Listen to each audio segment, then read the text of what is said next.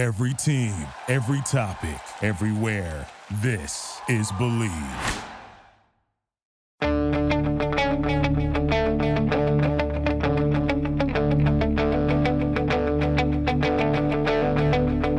Ich warte seit Wochen auf diesen Tag und tanz vor Freude über den Asphalt. Als wär's ein Rhythmus, als gäb's ein Lied, das mich immer weiter durch die Straßen zieht. Komm dir entgegen. Hello and welcome to Gegenpressing, the Bundesliga podcast. I'm your host Manuel Feth, and yes, we're back. Back after a week break. Well, technical break, I guess. No internet where I was, but thanks for putting out that post, Stefan. My co-host Stefan Bienkowski is always on the line as well. Yeah, the internet wasn't great up there, Stefan. Yeah, you know what? It's always going to happen. Considering, I mean, listeners may have some vague idea of this, but just about every week I get in touch with you, you're somewhere else around the Midwest of North America. You're either surfing or skiing or traveling or God knows what. And I couldn't even place you on a map most weeks. So it's no surprise that eventually you would end up somewhere where the internet couldn't follow. Hey, in fairness, I also did spend time in Germany and Eastern United States, but yeah, you're right. It's been the border opened and travel was back, and I can't help myself. But yeah, it was good to have a week off. In fairness, much needed. I think there was a couple of things that happened that we want to discuss though, and we're going to do it a bit different this week by smashing out two shows to make up for the 1 week without a show, I guess. And we have some really interesting things to discuss. And I think we're going to start with Leipzig this week, Stefan, and the whole Nkunku saga. And I think this is really interesting overall, and I think has some really interesting implications on what's going to happen in the Bundesliga overall as well. Because this is a really fascinating deal, the way it's structured and the things that are not included. So we'll be discussing this right after this break. This episode of the Gegenpressing podcast is brought to you by BetOnline. Our partners at BetOnline continue to be the number one source for all your betting needs and sports info. Find all of the latest odds, news, and sports development, including this year's Wimbledon Finals, Major League Baseball, the latest fighting news, and even next season's early NFL futures. Head to the website or use your mobile device to sign up today to receive your 50% welcome bonus on your first deposit. Just use our promo code BELIEVE, B-L-E-A-V, BELIEVE, B-L-E-A-V, to get the bonus and get into the action. Bet online, where the game starts.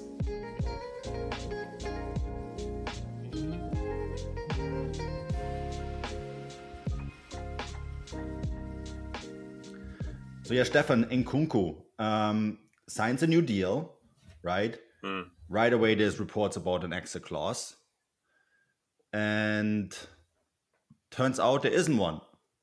What was your initial reaction when you heard about this? Because I think the way this is structured, of course, is that there is a verbal agreement for Nkunku to be allowed to leave if someone pays around 60 million euros next summer. And the way I interpreted this, that there isn't a written, formalized exit clause in there. This is the anti-Bayern Munich clause, right? Yeah, I wonder if that's maybe why it wasn't written down in a contract, because then he couldn't technically push through a move to Bayern Munich. It's an interesting one, because prior to this kind of news breaking, and I think it was maybe only about a week before it actually was confirmed that people started to get whispers on signing a new deal, we'd spent much of the summer watching just about every major club in Europe be linked with Nkunku. He was going to be Man United's next winger. He was going to be Chelsea's next winger. He was going to be the replacement for Mbappe at Real Madrid. He was going to be Plan B at Real Madrid because they didn't get Mbappe. He just kind of conveniently slotted into a lot of transfer rumors just because of the type of player he is, the position he plays in. and kind of forward players who obviously score goals by the bucket load, which he did last season, are a real premium this summer. But Leipzig have once again kind of, as we've seen over the course of the last 5 or 10 years, a number of times, they are maybe 1 or 2 steps ahead of the transfer window. And, they never really seemed that concerned about losing him this summer. There was never any really worry from Tedesco or, I know the club are going to hire a new sporting director before at the end of the summer. But whoever else is in charge at the moment, there's never any kind of concerns that, they were kind of gearing up for huge offers that they wouldn't be able to bat away. So it wasn't like the Haaland deal at Dortmund, for example, where everyone was just kind of waiting around for him to leave. And so this contract makes a lot of sense. I think it was Jonathan Harding at Deutsche Welle who made a really good point about this actually at the time, where he said that it seems to him that a lot of kind of star players are opting, instead of kind of making a big move this summer, they're staying put to pick up game time ahead of the World Cup in the winter. And then they'll kind of see where they stand next January or, towards the end of the season based on how their profile kind of looks after the World Cup. Because there's a very good chance Nkunku could go to the World Cup with France off the back of a strong first half of the season with RB Leipzig and really be pushing for a starting role. If you kind of take that and if you kind of compare that to maybe what happened to Jadon Sancho last year at Manchester United, you can understand why someone like Nkunku would think, actually, do you know what, I'm going to bide my time. I'll get this World Cup behind me at a club that I know I'll be starting at and I know I'll be playing well for. And that's a perfect preparation for a World Cup. So it makes perfect sense. I guess we'll just have to wait and see who does come in with an offer. I think 60 million euros is actually quite a low fee for Nkunku, to be perfectly honest with you. I think he's probably worth more going by the kind of going rate of kind of top strikers and forwards in Europe right now. But we'll see what happens. And I guess we'll just have to wait and see who needs a forward player like that next summer. Well, we have him at 80 million, right? That was his latest market value increase. And I think that is probably still low the way he played. And, look, it's a verbal agreement. Whether there's any truth to it is a completely other question as well. We all know how these goes. If someone offers around 60 million, we'll think about it. Here's the dotted line, sign. And he signed. I think it's also, it is worth pointing out that his agent is Pinit Zahavi, right? And Pinit Zahavi, of course, and don't worry, we get to this at some point this week. We'll have a full discussion on this, don't worry. Is also involved in the whole Robert Lewandowski saga. He was involved at the David Alaba transfer saga away from Bayern Munich as well. So I think that alone is already an anti-Bayern Munich clause. Would have been very difficult, I think, for them to negotiate with him after everything that's been going down or is going down at the moment. But, look, I think at the end of the day, Pinit Zahavi and Max Bielefeld, who represents him in Germany, are very clever agents and they know exactly what they're doing in terms of career projection. And being in Leipzig right now isn't exactly a bad place. This is a club that's has kept his core together. There is, of course, discussions about Konrad Laimer potentially going to Bayern Munich, and I think they're both kind of kicking tires on that one right now. It's not exactly going anywhere. We'll see what happens with it eventually. But in Schlager, they're bringing in an interesting player. There was a really interesting report too that Tedesco wants to give Alexander Sørloth a second chance, Stefan, which I think is actually not the worst idea in the world.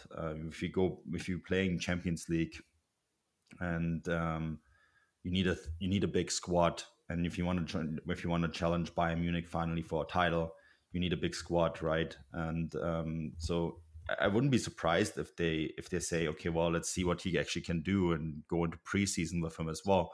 So all of a sudden you have a lot of options up front. And yeah, Nkunku is, we were asked a few weeks ago, who's going to be a star in the Bundesliga? And we said, well, he's probably going to be one of them. And you look at the way he played last year, his market value evaluation, the way he skyrocketed to his current price. He's a star, and has the potential to be one of the biggest stars in the league next year. And I think for Leipzig, that is quite an achievement to keep him. Yeah, and it's a really interesting point you make about Sorloth, because he's not the only one in that team.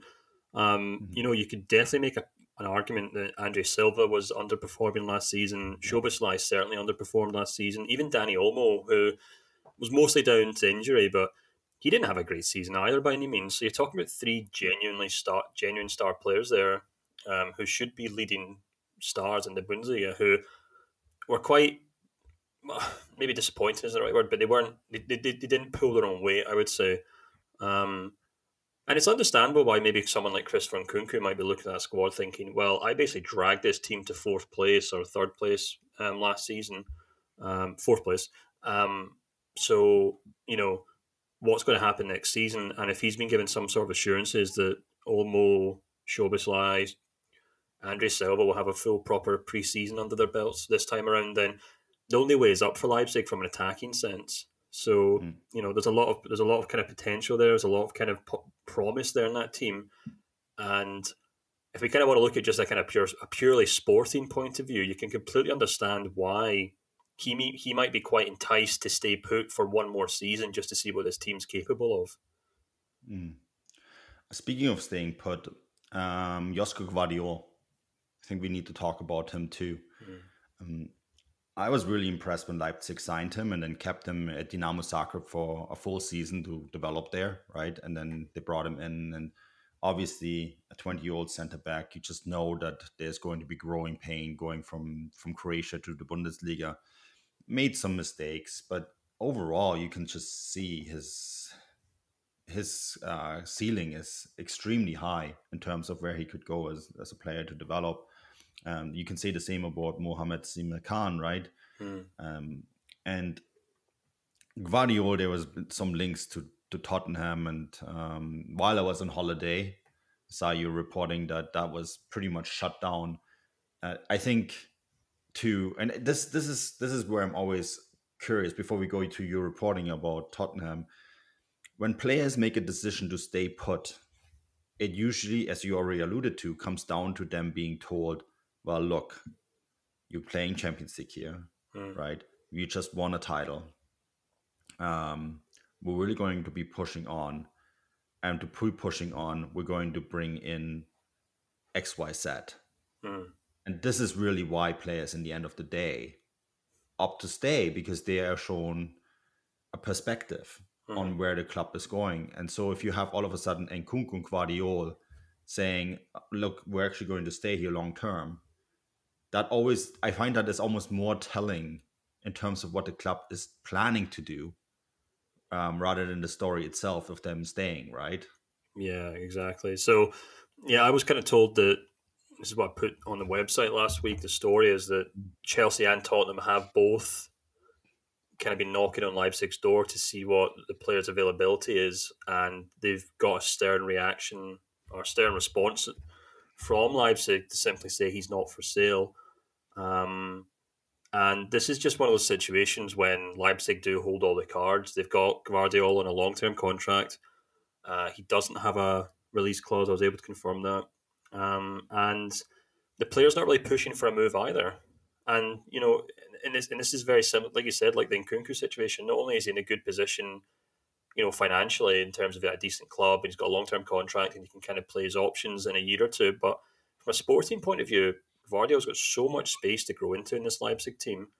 I think having watched him last season, as you mentioned too, he's got a huge amount of potential. He's kind of come on in leaps and bounds. It's easy to forget that, and I kind of forgot about that until I was kind of looking at his stats when I was putting together this piece, that he was thrown straight into this team. I think he missed the first Bundesliga game through injury or something, but then he started the second match day and he just kind of never left. I mean, there's a few times I think there's maybe suspension or injuries at some point dotted throughout the season, but you have some young players who you get young players who have potential and they can show flashes of brilliance, and they kind of start their careers as, substitute players who come on when the game's finished for the last half an hour. You get some players who go off on loan and they kind of earn their wings there, but you then get some prospects who just immediately step up to the grades, and you kind of forget how young they are because they very quickly become kind of like part of the furniture at the club. And that's kind of how I feel like Leipzig feel about Guardiola. They look at this guy and think, yeah, this is like €100 million central defender down the line. I think they probably rate him higher than Upamecano. I think any Bundesliga fan right now, if you're to really genuinely ask them which one would they prefer to have in their team right now, I think most would probably pick the Leipzig player. And yeah, I think it just goes to show how well he's been in the Bundesliga last season. That Chelsea and Tottenham are both looking at him. I think Tottenham rather have moved on. They seem to be picking up Clement from Barcelona on loan. Chelsea are still kind of all over the place, so we don't know if they'll maybe go back and test the waters. It seems to me as though they don't really have a structure in place like they usually do. They don't have a kind of sporting director in place. They don't have really infrastructure in place to kind of set out transfer targets and try to sign them. It seems to me as though the new owner and Thomas Tuchel are quite literally just sitting in the boardroom with a pen and paper and their mobile phones out. So it seems like Chelsea will probably quite, play quite fast and loose with their transfer targets this summer. So we never know what might happen there. But I think as things stand, Leipzig are more than happy to keep a hold of him. And good for them because he's a great young player and it's great he's staying in the Bundesliga.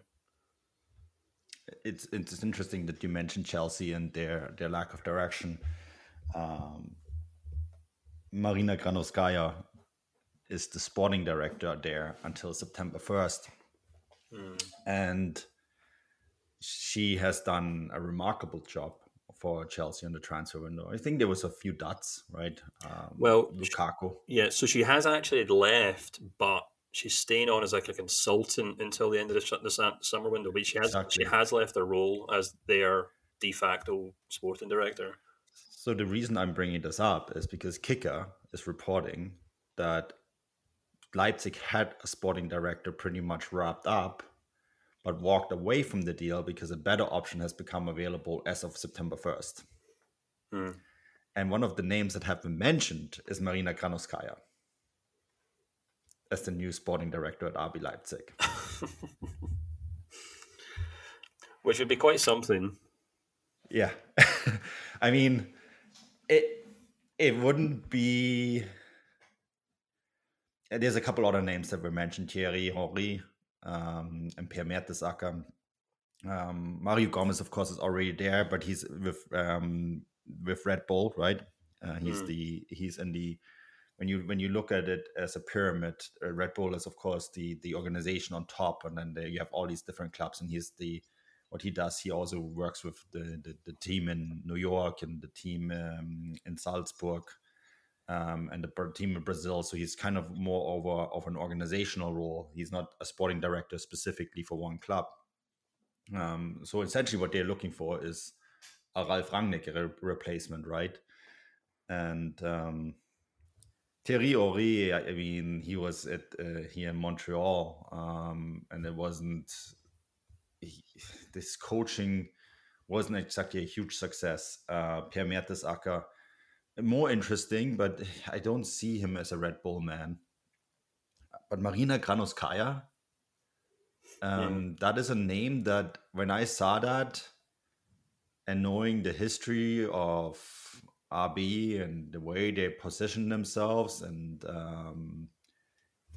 that is the sort of name that actually does make a little bit sense. The other one is, and you hear this every once in a while pop up, is Max Eberl, right?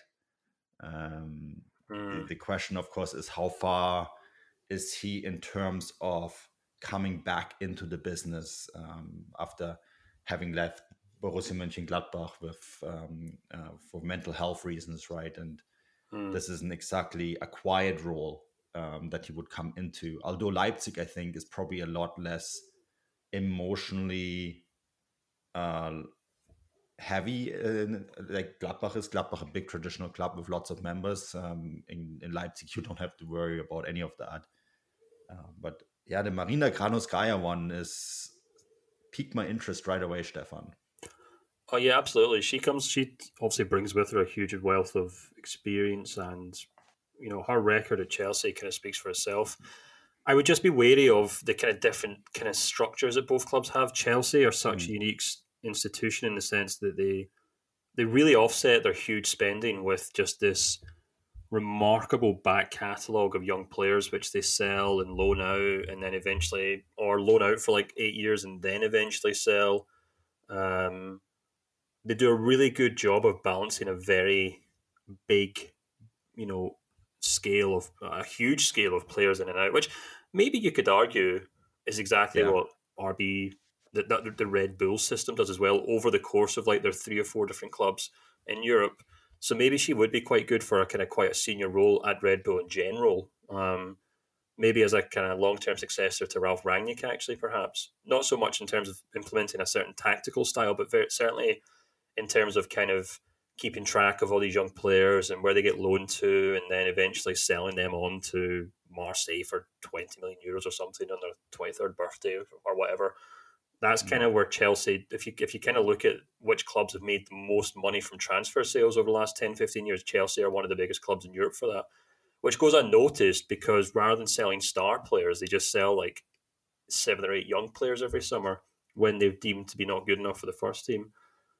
So yeah, I guess in a sense that would work quite well at the overall Red Bull structure. Whether that would work well for Leipzig, I'm not so sure, because I think a large part of her job relied on the allure of star players once they come to play for Chelsea, and whether Leipzig could kind of step into that role, I'm not quite sure. I'm also quite wary of Max Eberl just because Gladbach's such a different beast. He was so good at helping develop squads, give coaches time, and at their height under him, Gladbach were just a very welcoming, likable club, because they seemed to do things the right way, but also because they didn't really seem to give in to the kind of modern style of football where everything has to be cutthroat. And he doesn't ever strike me as a cutthroat man, which I think you would probably have to be at Leipzig, to be perfectly honest with you. And that's maybe why it all fell apart from Gladbach, because when things really kind of hit the fan, he didn't strike me as the kind of guy who could roll up his sleeves and fix it. So I think going to Leipzig would be a huge change for him. But it'd be interesting to see what and who they do bring in long term. Yeah. Apparently that person is confirmed internally but can't join until September 1st. So to be revealed, I guess. Before we wrap up this show, and yes, there will be 2 episodes this week. Don't worry, and we're going to have another one banged out after this one, talking about the big Bayern Munich stories. But before we wrap this up, I know there's a lot of Americans listening to this show. Tyler Adams, Stefan, this one confuses me because I'm hearing 2 very contradictory things about this deal. On the one hand, there's Leeds United pushing to sign him, right, for around 15 million. This is from legitimate sources. This isn't reported by sources that don't know what they're talking about. But on the other hand, there's also legitimate sources out there saying Adams and Leeds isn't as hot as people think. And there is also a history between Leeds and Leipzig, which we also have to remember. Leeds still owe Leipzig 25 million euros, right? For Joe Kevin Augustine. And this is it. It's at the final. I think the final court decision is going to come down pretty soon. FIFA, in the first instance, ruled for Leipzig that they have a right for that money. So, I mean, this is always kind of in the background whenever Leeds and Leipzig make any sort of, or Leeds and any Red Bull institution, and I mean, they have successfully negotiated for Brandon Aronson, another American, make any sort of deals. Tyler Adams is interesting because I do think he is a very good depth player there. And there is some players that Leipzig do try to sell. Ilay Moriba is one, right? Brian Brobby, they want to sell back to Ajax, sort of to generate some money. But And then, of course, there's the whole Konrad Leimer saga. And I don't know what to think of this one, Stefan, because Leeds under Jesse Marsch, is he just going to sign a bunch of Red Bull players? It certainly seems like that. I must admit, when I saw this story, Matt, I did raise an eyebrow for two reasons. Number one, I'm a little wary of the expectations or the profile that Tyler Adams has, and whether that actually lines up with his ability. He comes across as a very decent squad player for Leipzig, but it kind of feels to me as if he's not good enough to really nail down a starting defensive midfield role or a starting kind of wing back role or right of a back three role. And that being the case, I wonder if, a move to the Premier League might actually be a bit too much for him. Even on top, but then even besides that, the idea of him coming in as a Calvin Phillips replacement, which is exactly what has been touted, is doing the guy no favours whatsoever. I think he's a very useful player. I think there's a perfectly good chance that he could go to Leeds and become a very useful player for Leeds as a club who are the bottom half of the Premier League, top half of the Championship. But linking him as the Calvin Phillips replacement just doesn't do the guy any favours. And I don't know. I mean, I can't say I've been on top of the story. I can't say if I know for sure whether there's any interest or not. I think Leipzig would be quite happy to cash in on him, as you said, because he's a squad player who doesn't seem to be getting any better at the club.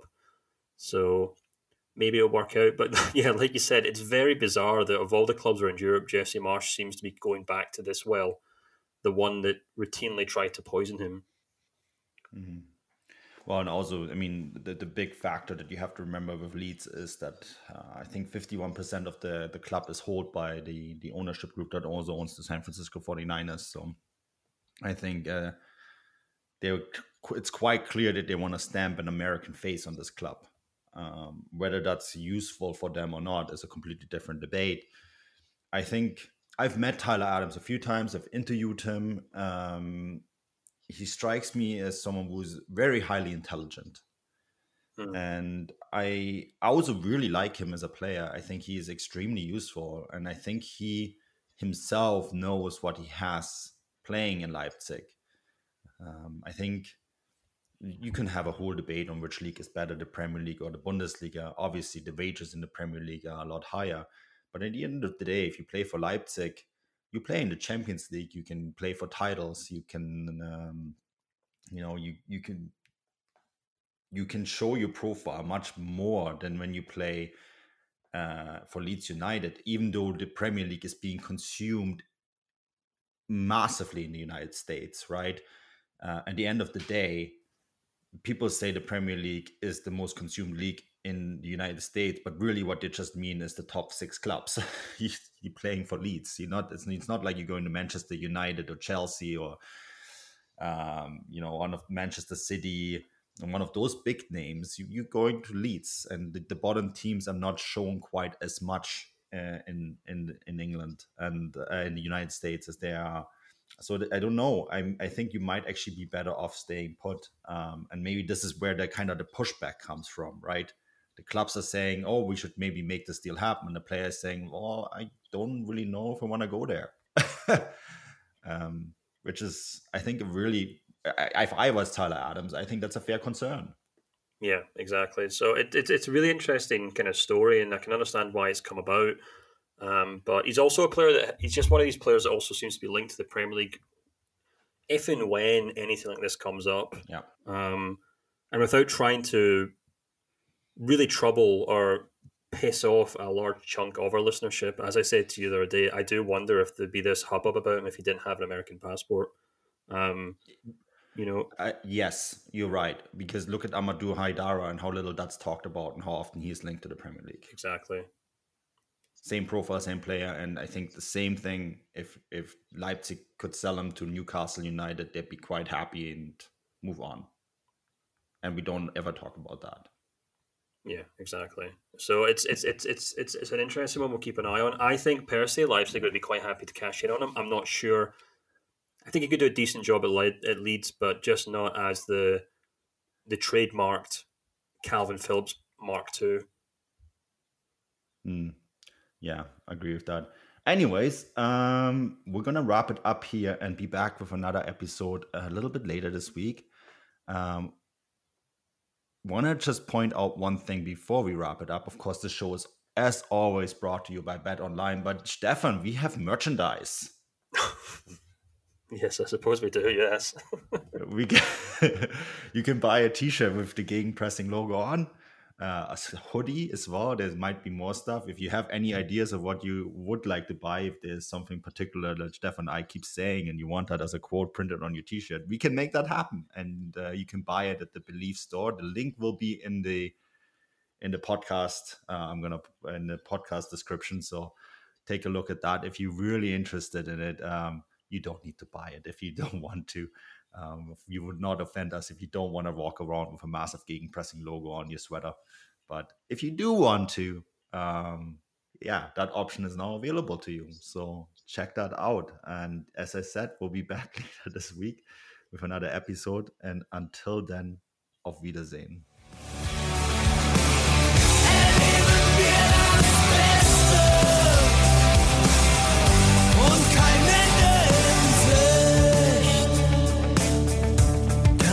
Ende in Sicht.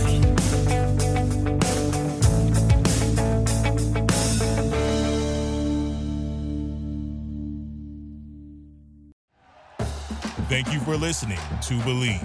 You can show support to your host by subscribing to the show and giving us a 5-star rating on your preferred platform.